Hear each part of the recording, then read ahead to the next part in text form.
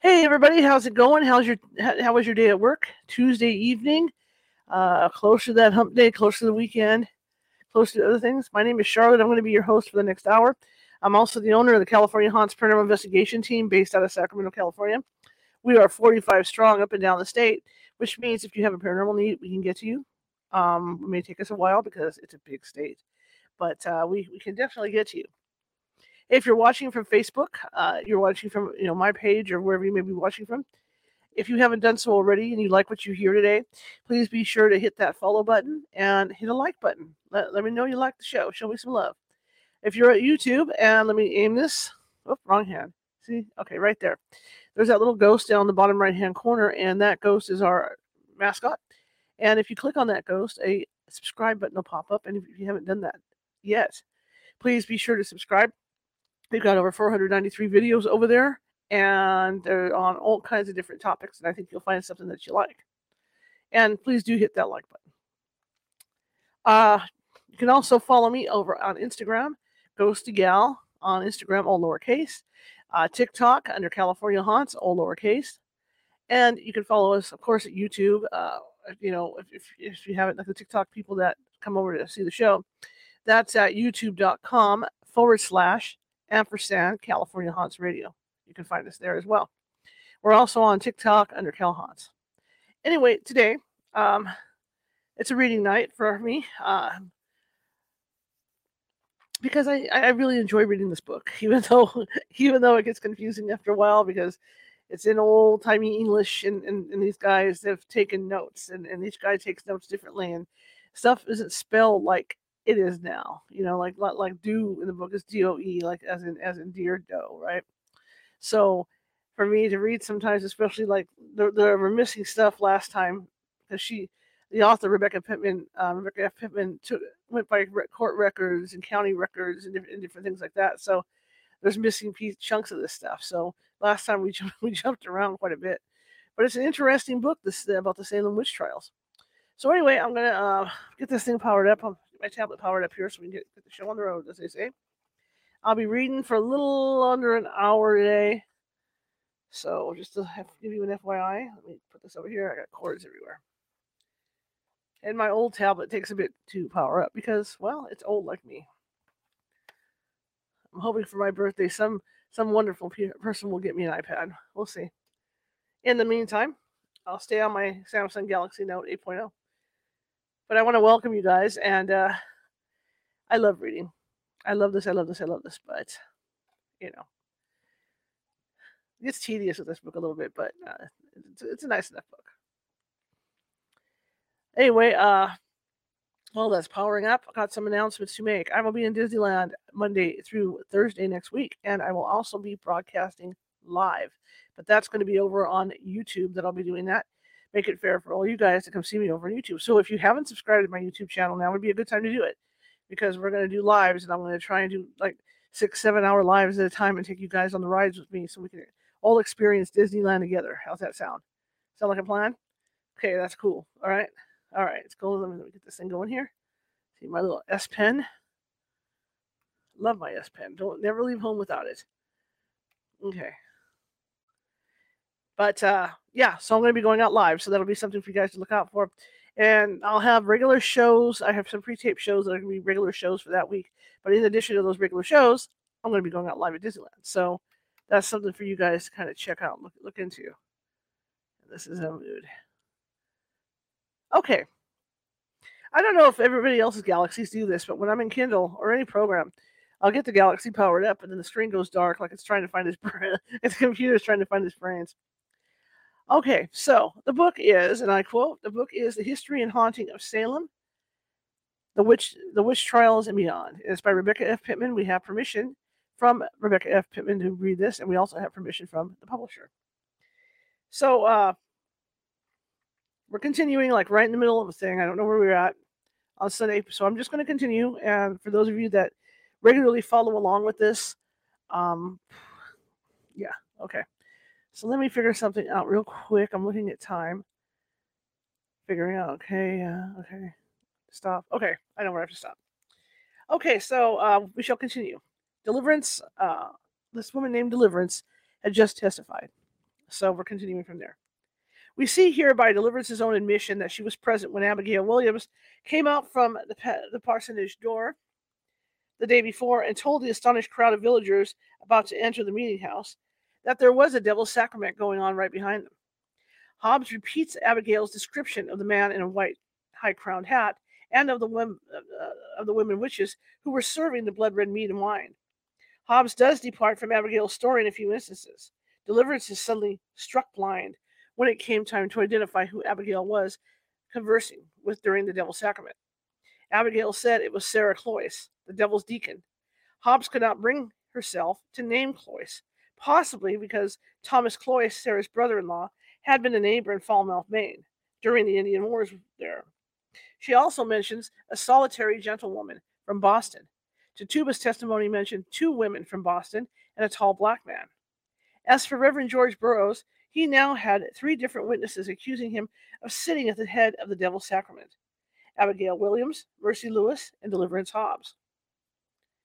That he had a dark complexion and was not in favor with Salem village denizens did not help him. Reverend Parris's pasture was becoming the hot spot for the devil's call to the witches. Abigail Williams had already mentioned it on March 31st, claiming similar deacons serving bloody meat and wine as those Deliverance Hobbes claimed to see. Williams had added a man with a white high-crowned hat to this more recent meeting, and Hobbes dutifully picked up the ball. For villagers passing the open menu,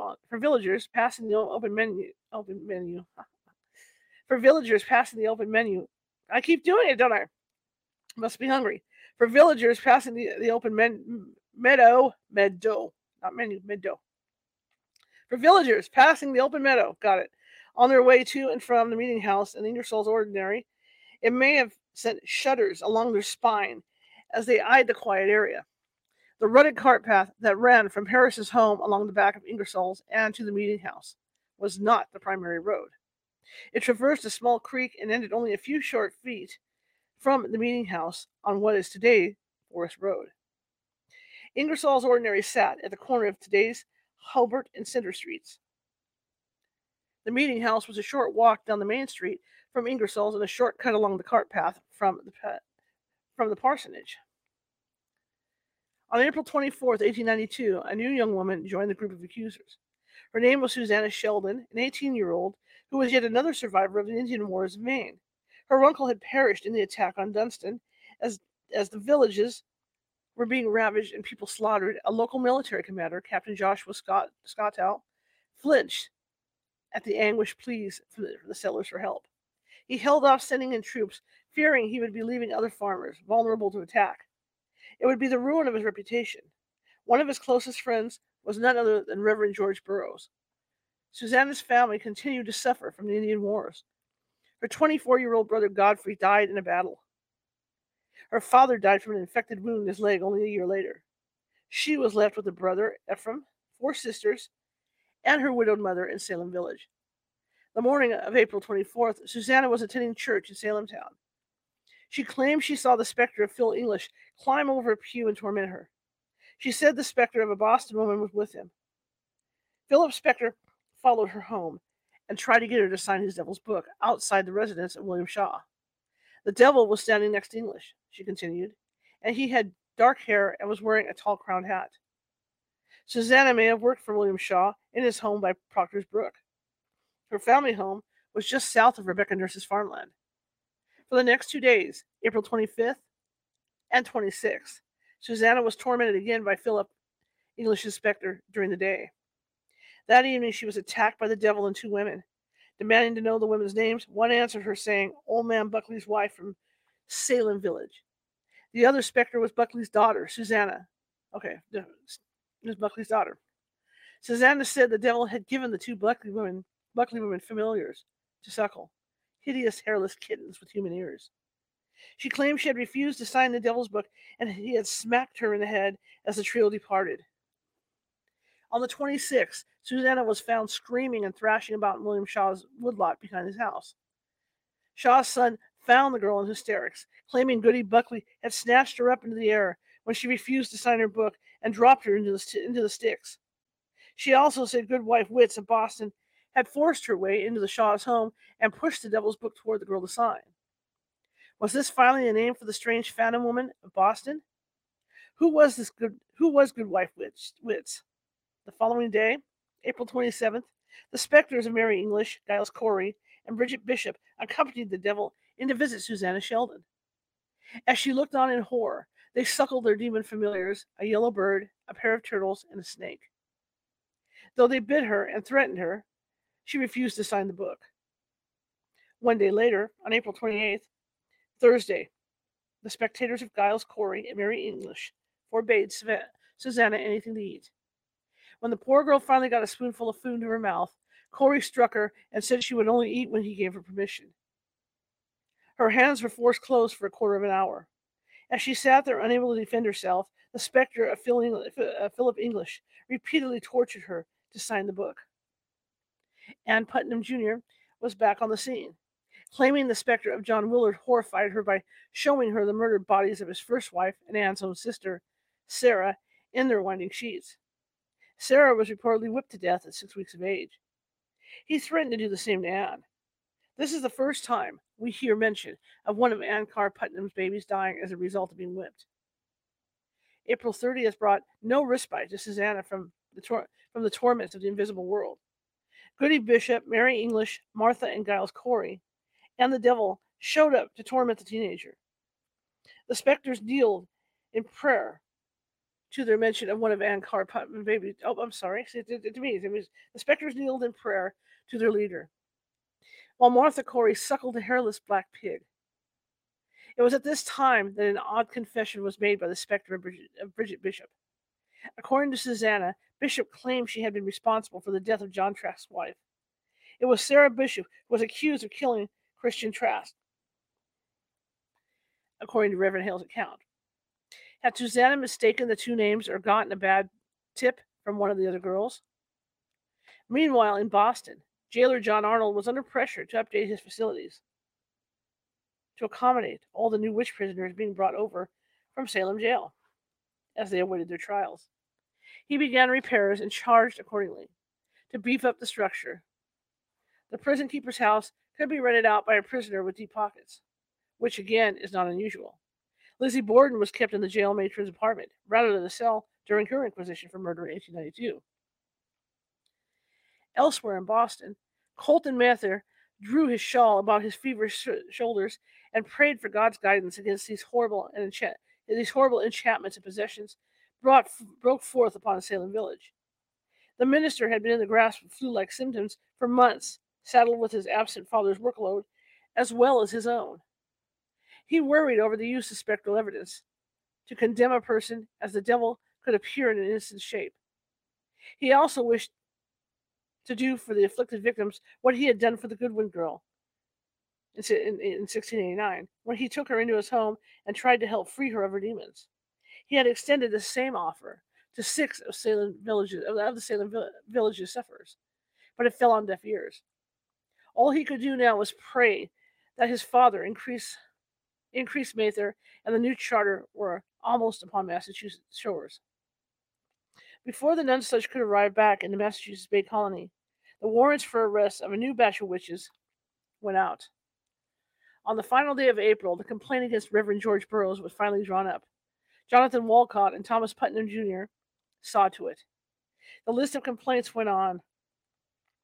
Lydia Dustin of Reading, Susanna Martin of Amesbury, Dorcas Hoare, I'm not kidding, H-O-A-R, okay, and Sarah Morrill of Beverly, and Philip English of Salem Town, that's Mary's harried husband. The accusers were Abigail Williams, Ann Putnam Jr., Mary Walcott, Mercy Lewis, Elizabeth Hubbard, and the newly ordained Susanna Sheldon. Hawthorne and Corbin were kept busy that Saturday, writing out warrants for the arrest. As Burroughs was in Maine, his capture would take a few days. The others were ordered to appear at Ingersoll's ordinary in 2 days. The Sabbath would be observed after all, so the inquisitions would begin at 10 a.m. Monday morning. But before the knock could come on his door, Philip English, being tipped off from someone, fled to Boston to his friend George Holland's house.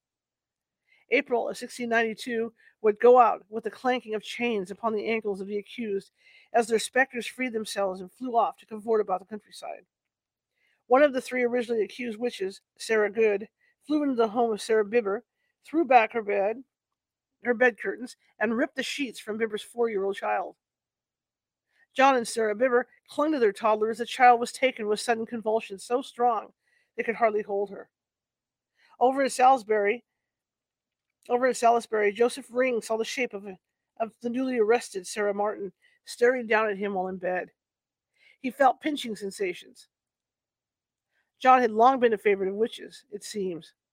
For 2 years they would visit him and carry him off to their meetings. Once done with him, they would strike him mute so he could not tell of the things he'd witnessed. The last episode had been the previous August, and he had not been able to speak since. Now, for some odd reason, Susanna Sheldon Spector's pinch had broken the spell and he could speak again. And so, April, with its burgeoning blossoms and promise of fertile ground, ended with many of the villagers' neighbors absent from their plows and gardens. How many more would be cried out upon? Who was safe in the shining city on the hill? Chapter 21. May, oh my God, May Maleficium. I'm trying. Maleficium. Okay? I'm going to call her May M just for the sake of it. The magistrates realized there would be no speedy ending to the witch hysteria. The number of complaints pushed across their tables was sobering. It was obvious this was not what they thought. You know what? I don't think that's a name. I think that's the thing for the month. I'm so sorry. I can't even say it. Maleficum. We'll say Maleficum, okay? That's all okay? The magistrates I don't know what it is with me and these words. The magistrates realized there would be no speedy ending to the witch hysteria. The number of complaints pushed across their tables was sobering. It was obvious this was not what they thought they were dealing with 3 months ago when two little girls cried out that they were being pinched and tormented. It should have been an easy thing to ferret out the culprit and be done with it. With the arrest of Sarah Good, Sarah Osborne, and Tituba Indian, they may have congratulated each other on the speedy remedy to the malady suddenly afflicting Salem Village. But it was with Tituba's ominous warning that she saw 9 names in the Devil's Book that first harbinger of doom sounded. This would not end quickly. In fact, much more than 9 witches were already jailed, and as May would prove, the witchcraft outbreak was just getting warmed up.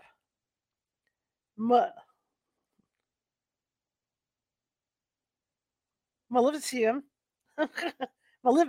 Maleficium. I can get that word out. I don't know why. Maleficium is the power to work evil magic. Maleficium. Got it. It's the power to work evil magic. It's the power of evil magic. Maleficium. See, I can say that. Maleficium.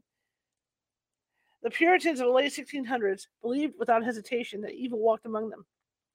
There was a God and there was his nemesis, the devil. You spent your days in the service of God and did your best to live a Christian life, filled with hard work and long hours of scripture study. If you were good, Maleficium, got it, see? The devil and his helpers would pass you by. If you suddenly experienced a series of misfortunes, you would look to yourself and your household to see if some redemption was in order. Maleficium. And if it was apparent your house was in order, then the sudden loss of a cow, a stillborn child, a burned barn, or any number of tragic losses would turn one to look at one's neighbor, especially if that neighbor had reason to dislike you. It was that simple and that deadly. The specters of witches were not contained inside Salem Village or even Salem Town. Reports of torturing were coming in from Stamford, Connecticut, Andover, Beverly, Ipswich, Reading, and Boston, Massachusetts, and were appearing on a daily basis. Residents barred their doors, said fervent prayers, and hoped the trials would begin soon. Inquisitions were fine, but until a legal trial could take place, there would be no resolution of the continued torment. The charter allowing such legal proceedings was crossing the seas and would find its way to Boston on May 14, 1692. Only two more weeks. Increased Mather and Governor Phipps would fix this. The villagers had held out hope that this would soon be over. Yet arrest warrants flew about the countryside as feverishly as the specters of angry witches. Monday morning, May 2nd, dawned with the rumblings of thunder, a precursor to what was ahead for those filling the meeting house in Salem Village. By 10 a.m., the magistrates and scribes were ready for the first prisoner to plead her case. Several of the accused were not there. Philip English was still hiding out at his friend's house in Boston. Susanna Martin of Amesbury had not arrived yet, but was expected any minute. And George Burroughs would have to be brought from Maine. Gossip was already filling the packed room that Elizabeth Hubbard had been tormented the day before on the Sabbath by the specter of old George Jacobs Sr.'s daughter-in-law, Rebecca Jacobs. Another name added to the cauldron of suspected witches. Never ends, does it? Dorcas Hoare. Don't yell. Or the H is silent, so it's Dorcas Orr, okay? Hoar. I'm just saying. Dorcas Hoare of Beverly was called in, and the anticipation of another display of histrionics shot through the room. Examination of Dorcas. I'm going to leave it at Dorcas, guys.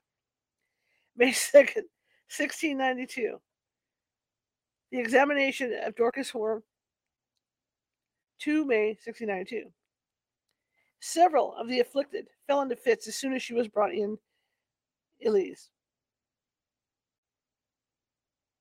That's what I mean. So I'm trying to read through this. Okay.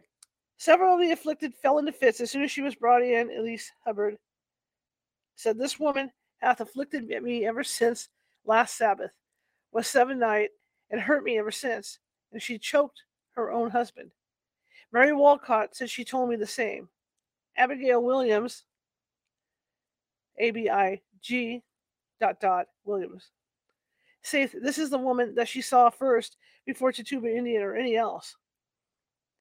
Anne Putman said this is the woman that hurts her, and the first time she was hurt by her was the Sabbath, was 7 night. Susanna Sheldon Dawn accused her of hurting her last Moonday night.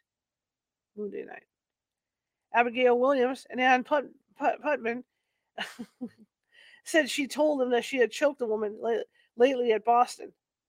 Elise Hubbard cried, "Why do you pinch me?" And the mark was visible to the standers-by. See what I'm saying? The marshal said she pinched her fingers, and it's spelled Pincht.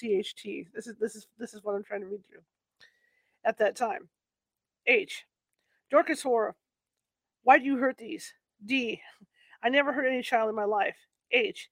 It is you or your appearance. D. How can I help it? H. What is it from you that hurts these? D. I never saw worse than myself. H. You need not see worse. They charge you with killing your husband. D. I never did, nor never saw you before. H. You sent for Goody Gale to cut your head off. What do you say to that? I never sent for her upon that account. H. What do you say about killing your husband? Note, asterisk, Susan Sheldon also charged her that she came in with 2 cats and brought me the book and fell into a fit and told me your name was Goody Buckley, which is Buckley. Oh, I see the spelling. D. No, I never did. I never saw thee before. H. What black cats were those you had? D. I had none. Asterisk. Mary Walcott, Susan Sheldon, and Abigail Williams said they saw a black man whispering in her ears. D. Oh, you are liars, and God will stop the mouth of liars. H. You are not to speak after this manner in the court. D. I will speak the truth as long as I live. All right, asterisk. Mary Walcott, Susan Sheldon, and Elise Hubbard said again that there was a man whispering in her ear and said she should never confess. Goody Bibber, free from fits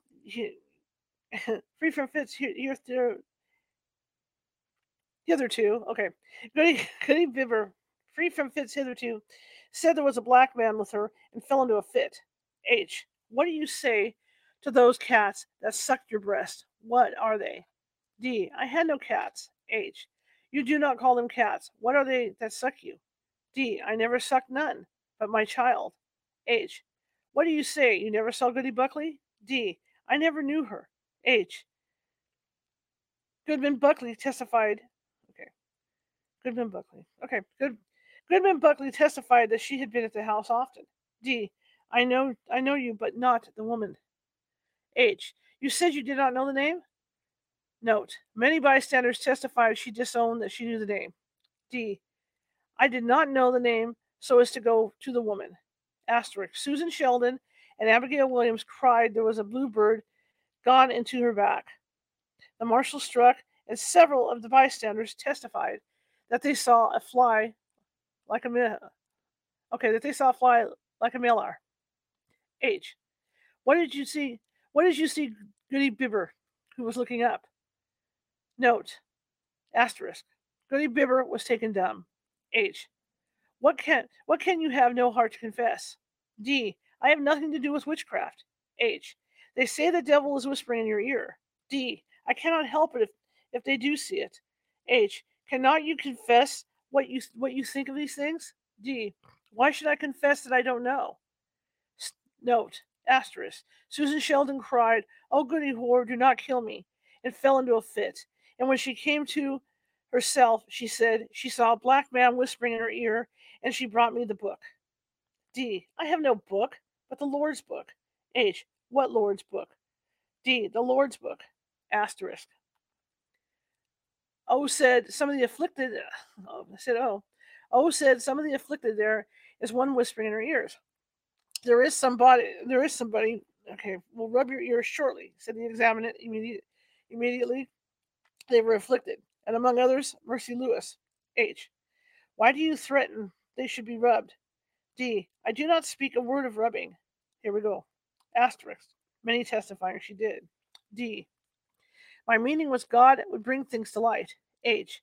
Your meaning for God to bring the thing to light would be to deliver these poor afflicted ones. That would not rub them.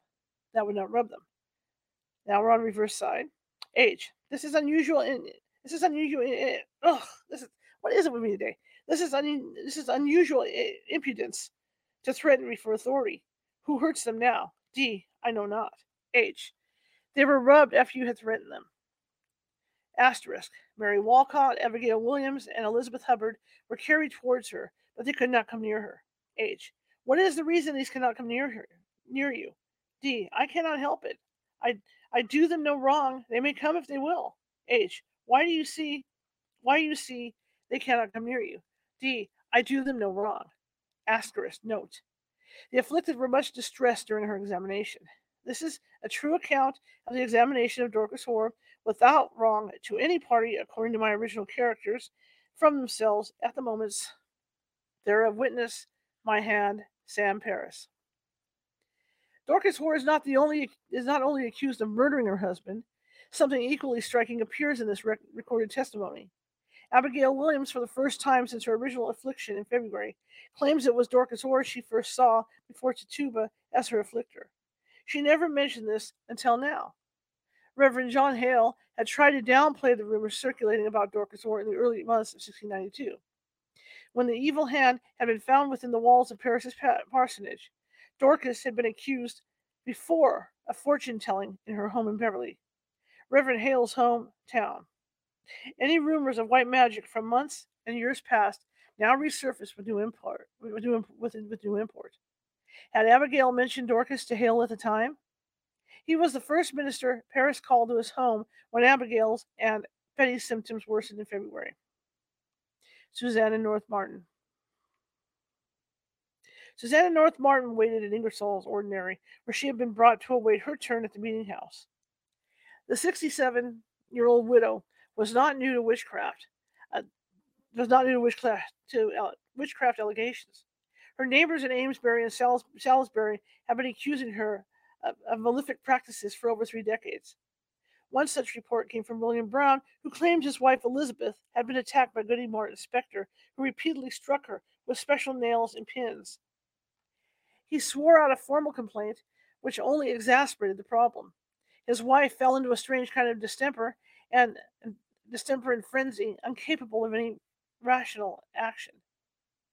2 doctors verified Brown's assessment of his wife's condition. Other depositions against Susanna Martin were filed by her neighbors, accusing her of witchcraft. She had managed to dodge the news for 3 decades. Had her luck run out? Although court documents don't mention the body searches of each witch brought into Ingersoll's ordinary, it may be assumed that each of the accused were put through the humiliating examination. Several midwives, along with Mrs. Ingersoll, appeared on documents as performing the unpleasant duty as they searched for witches' marks. Constable Orlando Bagley had brought Martin the 20 miles from Amesbury and dutifully left her to the magistrates. Examination of Susanna Martin, May 2nd, 1692. Give me a second here. At least my allergies are better. Okay. The examination of Susanna Martin, 2 May 1692. As soon as she came into the meeting house, many fell into fits. Hath this woman hurt you? Abigail Williams said, "It is Goody Martin. She hath hurt me often. Others by fits were hindered from speaking." Okay. Elizabeth Hubbard said she had not hurt her. John Indian said he never saw her. Mercy Lewis pointed at her and fell into a fit. Ann Putman Ann Putman threw her glove into a fit at her. H. What do you laugh at? M. Well, I'm amazed at such folly. H. Is this folly to see those still hurt? M. I never hurt man, woman, or child. Note, Mercy Lewis cried out, She hath hurt me great many times, and plucks me down. Then Martin laughed again. Mary Walcott said this woman hath hurt her a great many times. Susanna Sheldon also accused her of hurting her. H. What do you have to say to this? M. I have no hand in witchcraft. H. What did you do? Did you consent they should be hurt? M. No, never in my life. H. What ails these people? M. I do not know. H. But what do you think ails them? M. I do not desire to spend my judgment upon it. H. Do you think they are bewitched? M. No, I do not think they are. H. Well, tell us your thoughts about them. M. My thoughts are mine own, and when they are in, my thoughts are my own when they are in, but when they are out, they are on others. H. You said their master. Who do you think is their master? M. If they be dealing in the black art, you may know as well as I. H. What have you done towards the hurt of these? M. I have done nothing. H. Why is it you or your appearance? M. I cannot help it. That may be your master that may be your master that hurt them. I desire to lead my life according to the word of God. H. Is this according to the word of God?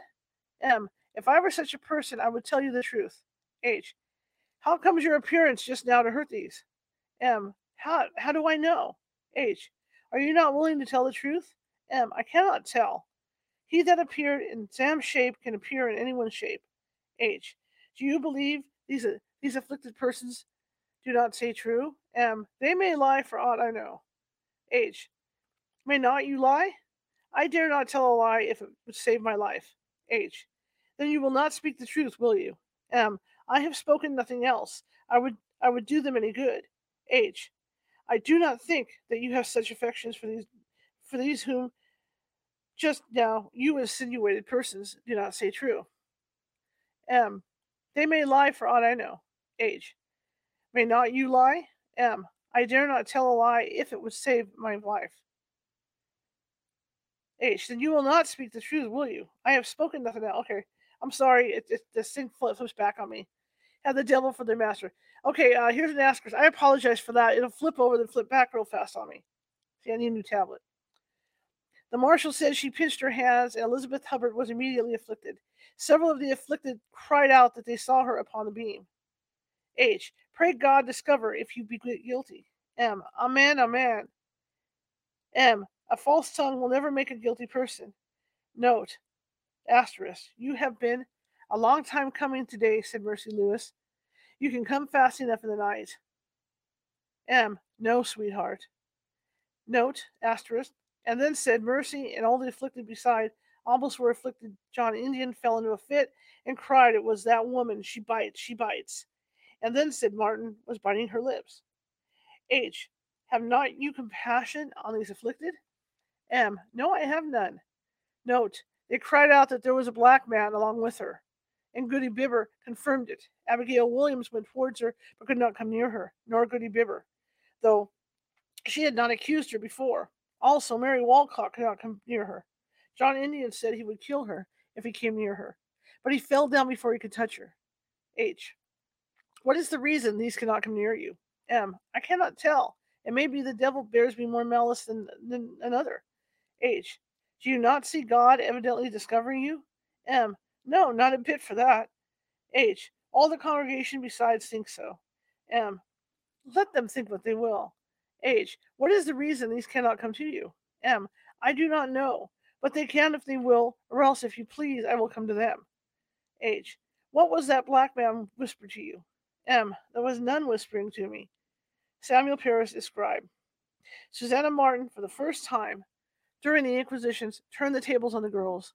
When asked, "Do you think they are bewitched?" she answered bluntly, "No, I do not think they are." She then alluded to a fact that the magistrates and all the adults of the village had refused to consider, even when two of the afflicted girls had admitted they were faking their fits and calling out names for sport. Quote, "If they be dealing in the black art, you may know as well as I," she said. Goody Martin was saying the girls were consorting with the devil by their ability to see into the invisible world and view other witches. Perhaps that was why they repelled the devil's book. Their signatures may have already been there. The girls were not distancing themselves from Satan. They were the instigators, alarming the villagers and inviting the devil to make a home in Salem village. It was a dangerous move, and one that fell moot. Hawthorne admonished Martin and told her God would discover her. Parentheses, find her to be a liar. In parentheses. Quote, all the congregation besides think so. With those words, Susanna Martin's fate was sealed. Sarah Morrell of Beverly was also taken. Was also a foul mouth. A foul mouth. Okay. Sarah Morrell of Beverly was also a foul-mouthed Maine refugee. Her father was captured in the Fort Loyal attack and taken to Canada as a hostage. Sarah, her mother, and sister ended up in Beverly. A family that may have been related to them, Robert Morrell family, lived for a time with Thomas Putnam's family in Salem. Sarah and her sister Mary had been brought into court on charges of fornication the summer of 1691, a reputation that did not bode well for those accused of witchcraft by the Puritan members. Sarah Morrell's inquest testimony is lost to us, as is another accused the same day, Lydia Dustin of Reading, Massachusetts. Lydia was an 80-year-old widow, older than Rebecca Nurse by a decade. Along with Susanna Morrell, she too had long been accused of witchcraft. Although a member of the Reading Church, she had garnered a dubious fame throughout the town. In 1682, one of her neighbors, in a drunken stupor, threw rocks at her daughter's house while shouting, "Old crooked back witch, your mother you, and all you company of witches." While 10 years passing may have found the assault forgotten, a new accusation from a Reading villager, Mrs. Mary Marshall, found Lydia Dustin held over in Salem jail on the accusation of witchcraft. Warrant for the apprehension of Lydia Dustin and officers return. May 2nd, 1692. To the Constable of Reading, you are, in their Majesty's names, required to apprehend and bring before us Lydia Dustin of Reading, widow in the country of Middlesex on Monday, next being the 2nd day of the month of May, next ensuing the date herself, about 11 of the clock in the forenoon, at the house of Levitt Nathaniel Ingersoll Nathaniel Ingersoll's in Salem Village, in order to her examination relating to high suspicion of several acts of witchcraft done or committed by her upon the bodies of Mary Walcott, Ann Putnam, Mercy Lewis, and Abigail Williams, all of Salem Village, whereby great hurt and damage hath been done to the bodies of said persons, according to complaint of Captain Jonathan Walcott and Sergeant Thomas Putnam, on behalf of their Majesties for themselves and several of their neighbors, and hereof you are not to fail at your peril. Date Salem, April 30th, 1692. For us, asterisk note, John Hawthorne, Jonathan Corwin. It's reverse. All right. Okay, let me get this in here. Okay. Pursuant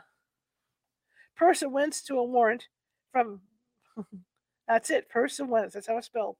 Pursuant to a warrant from your honors bearing date the 30th of April last, for the apprehending and bringing of the person of Lydia Dustin, in obedience thereto I have brought The said Lydia Dassing of Reading, to the house of Lewitt Ingersoll in Salem Village, dated May 2nd. Salem Village, the 2nd day of May, 1692. Attest John Parker of Reading. Okay, moving on. The court wrapped up for the day, as they were still awaiting the arrival of George Burroughs in Maine. The 4 prisoners who had been examined, Sarah Morrell, Lydia Dustin, Dorcas Horb, and Susanna Martin, were kept overnight, possibly at the watch house across from Ingersoll's. They were transported by cart the following morning to Boston prison, rather than Salem's. The quickness of being arrested, questioned before the magistrates, and sent directly to the prison must have been terrifying. There was no room for pleadings or arguments once the gavel fell. On the evening of the examinations of the 4 accused, Elizabeth Hubbard claimed that a little black bearded man in dark clothing appeared to her and declared he was George Burroughs. He opened a book and thrust it toward her to sign. She refused to sign it, shuddering at the blood-red names she saw scrawled across there. He pinched her and left. It would be as physical from that appeared next. Okay, next. Chapter 22, The Witch's Ringleader. Okay. Fascinating book. The reach of the afflicted girls had many baffled. How could they cry out against people they had never met, from towns they had never visited?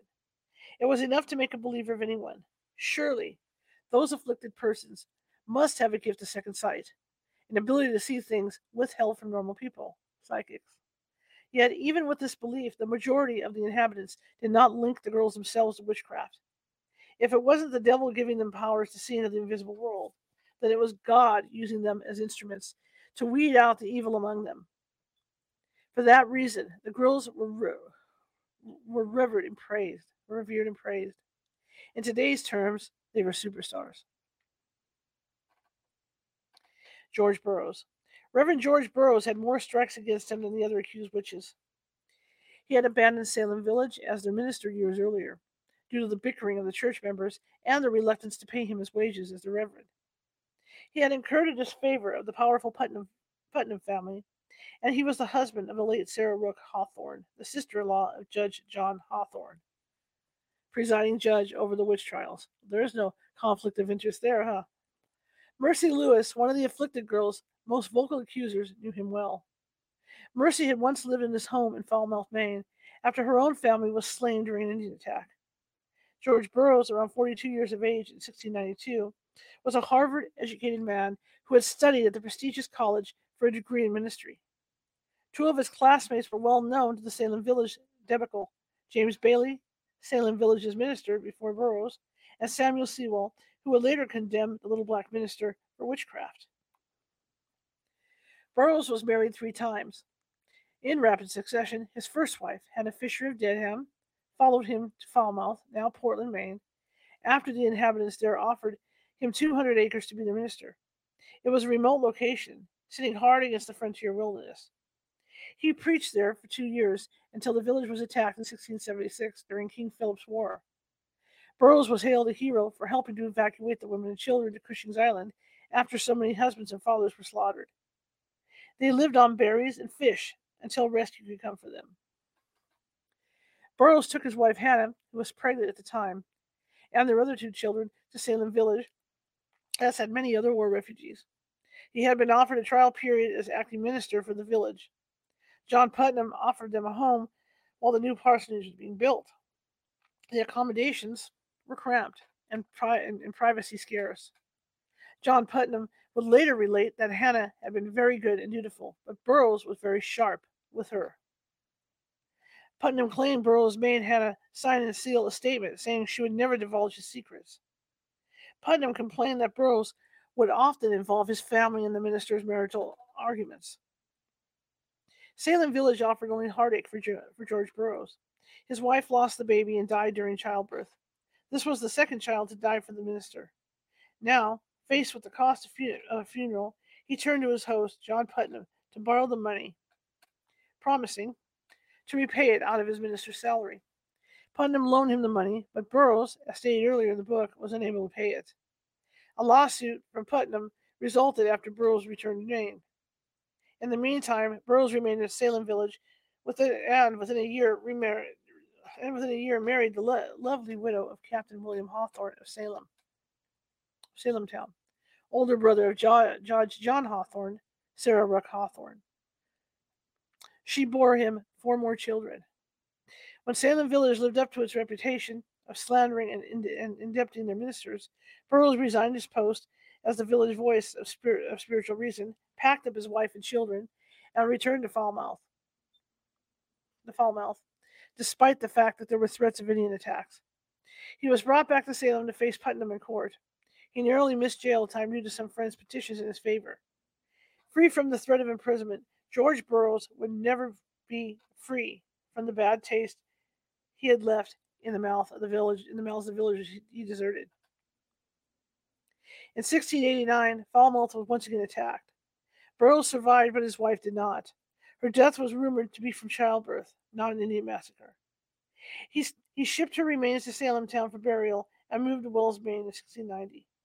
Without delay, Burroughs remarried, this time to a woman named Mary, who gave him a daughter. A vicious attack on York, Maine, fueled rumors that Wells might be next. He stuck it out. Burroughs taught schoolboys, preached on the Sabbath and lecture days, helped with military and civic duties, and administered to the sick and grieving, and helped build the town.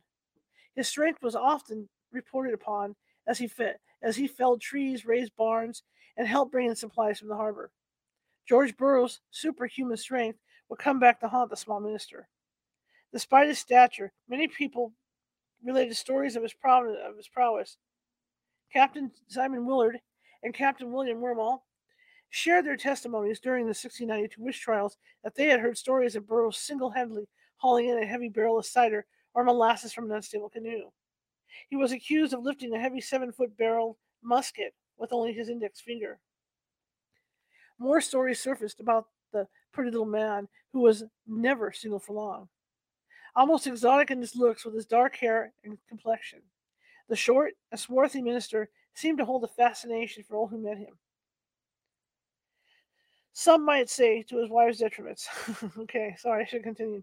Mary Weber, one of Burroughs' Falmouth neighbors during his time there, with his second wife, Sarah Ruck Hawthorne, gave testimony that Sarah was afraid of her husband. According to Weber, Sarah told her that she had seen Burroughs chase something that resembled a white calf down the front stairs. Her husband seemed to have an uncanny ability to always know what she was thinking and saying, even in his absence. One of their maidservants, Hannah Harris, said Burroughs always seemed to know the two women's conversations, even when he wasn't around. Sarah's brother, Thomas Ruck, recited the time he, Sarah, and George had been picnicking. George had gone off into the bushes to look for strawberries. As soon as he was out of sight, Sarah took the opportunity to tell her brother of her forebodings about her husband. When George returned, he mentioned the conversation and was determined to tell his side of the story. Surprised that Burroughs knew what they had discussed out of his earshot, Thomas asked him how he knew what was said. Haughtily, Burroughs answered, My God makes known your thoughts unto me. Burroughs' maidservant, Hannah, did little to help the minister after his arrest. She told all who would listen that she believed the minister hastened her mistress's death by not allowing her to rest after childbirth, but insisted that she stand at the door while he accosted her. She continued to say that her master had only baptized one of his 9 children and neglected the customary home prayers. She had admonished Sarah to send a letter to her father in Salem Town, telling of the wrongs of her husband. But Sarah was afraid to. Hannah sent that letter instead. On May 2nd, 1892, George Burroughs was at dinner in his home with his wife Mary and the children. A knock came at the door, and before any other knew what was happening, Marshal Jonathan Partridge and some guards stormed into the home and arrested Burroughs. Partridge had complained about the length of the trip to escort Burroughs from Wells, Maine to Salem Town. He was ignored, and the journey was begun. Gossip rumored that a terrible tempest had ensued to thwart Burroughs' extradition. Thunder roared and lightning flashed as tree limbs thrashed and broke apart. The party endured, and Burroughs was brought to Thomas Beadle's Tavern in Salem Town. He was kept in a private room upstairs, away from the other prisoners. Some men dropped by to question Burroughs, including Captain Daniel King, a military leader who knew Burroughs from the frontier wars in Maine. King believed in the minister, saying, "I believe he is a child of God, a choice child of God," and he believed God would prove Burroughs innocent.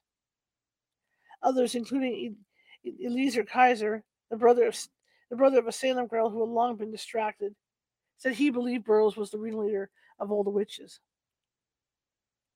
Kaiser overcame his fear and did visit Burroughs as he sat in Beadle's locked room.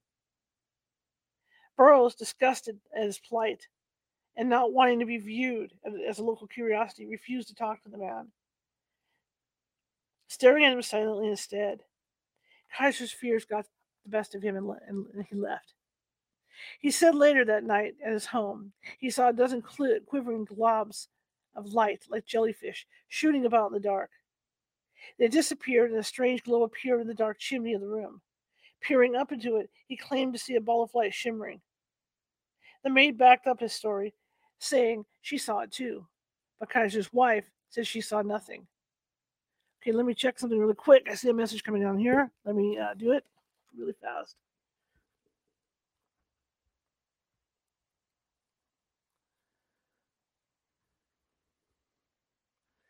Okay. Ooh, my allergies. Elizabeth Kaiser's deposition against Burroughs. I did afterwards forbear. The same evening, after these words, being alone in one rooms of my house, and no candle of light, being in said room the same afternoon, I having occasion to be at said Beadle's house, and being in the chamber where Mr. George Burroughs was kept, I observed that said Burroughs did steadfastly fix his eyes upon me. The same evening, being in my own house, in a room without any light, I did see very strange things appear in the chimney. I suppose a dozen of them, which seemed to me to be something like jelly that used to be in the water and quaver with a strange motion, and then quickly disappear. Soon after which I did see a light up in the chimney, about the bigness of my hand, something above the bar, which quivered and shaked, and seemed to have a motion upward, and upon which I called the maid, and she, looking up into the chimney, saw the same, and my wife, looking up, could not see anything. So I did and do very certainly consider it was some diabolical apparition. Due to the gravity of a case instigated against a minister, other magistrates were brought to Salem Village to assist Hawthorne and Corwin. Seated beside the two men at the meeting house table were William Stoughton and Samuel Sewall. Several dispositions against the minister had been procured, along with a letter from Thomas Putnam to the magistrates telling of his fears on behalf of his beleaguered daughter, Anne Putnam, Jr., that there were disturbing events happening, a wheel within wheel, hinting that a minister of God was within the grasp of the devil.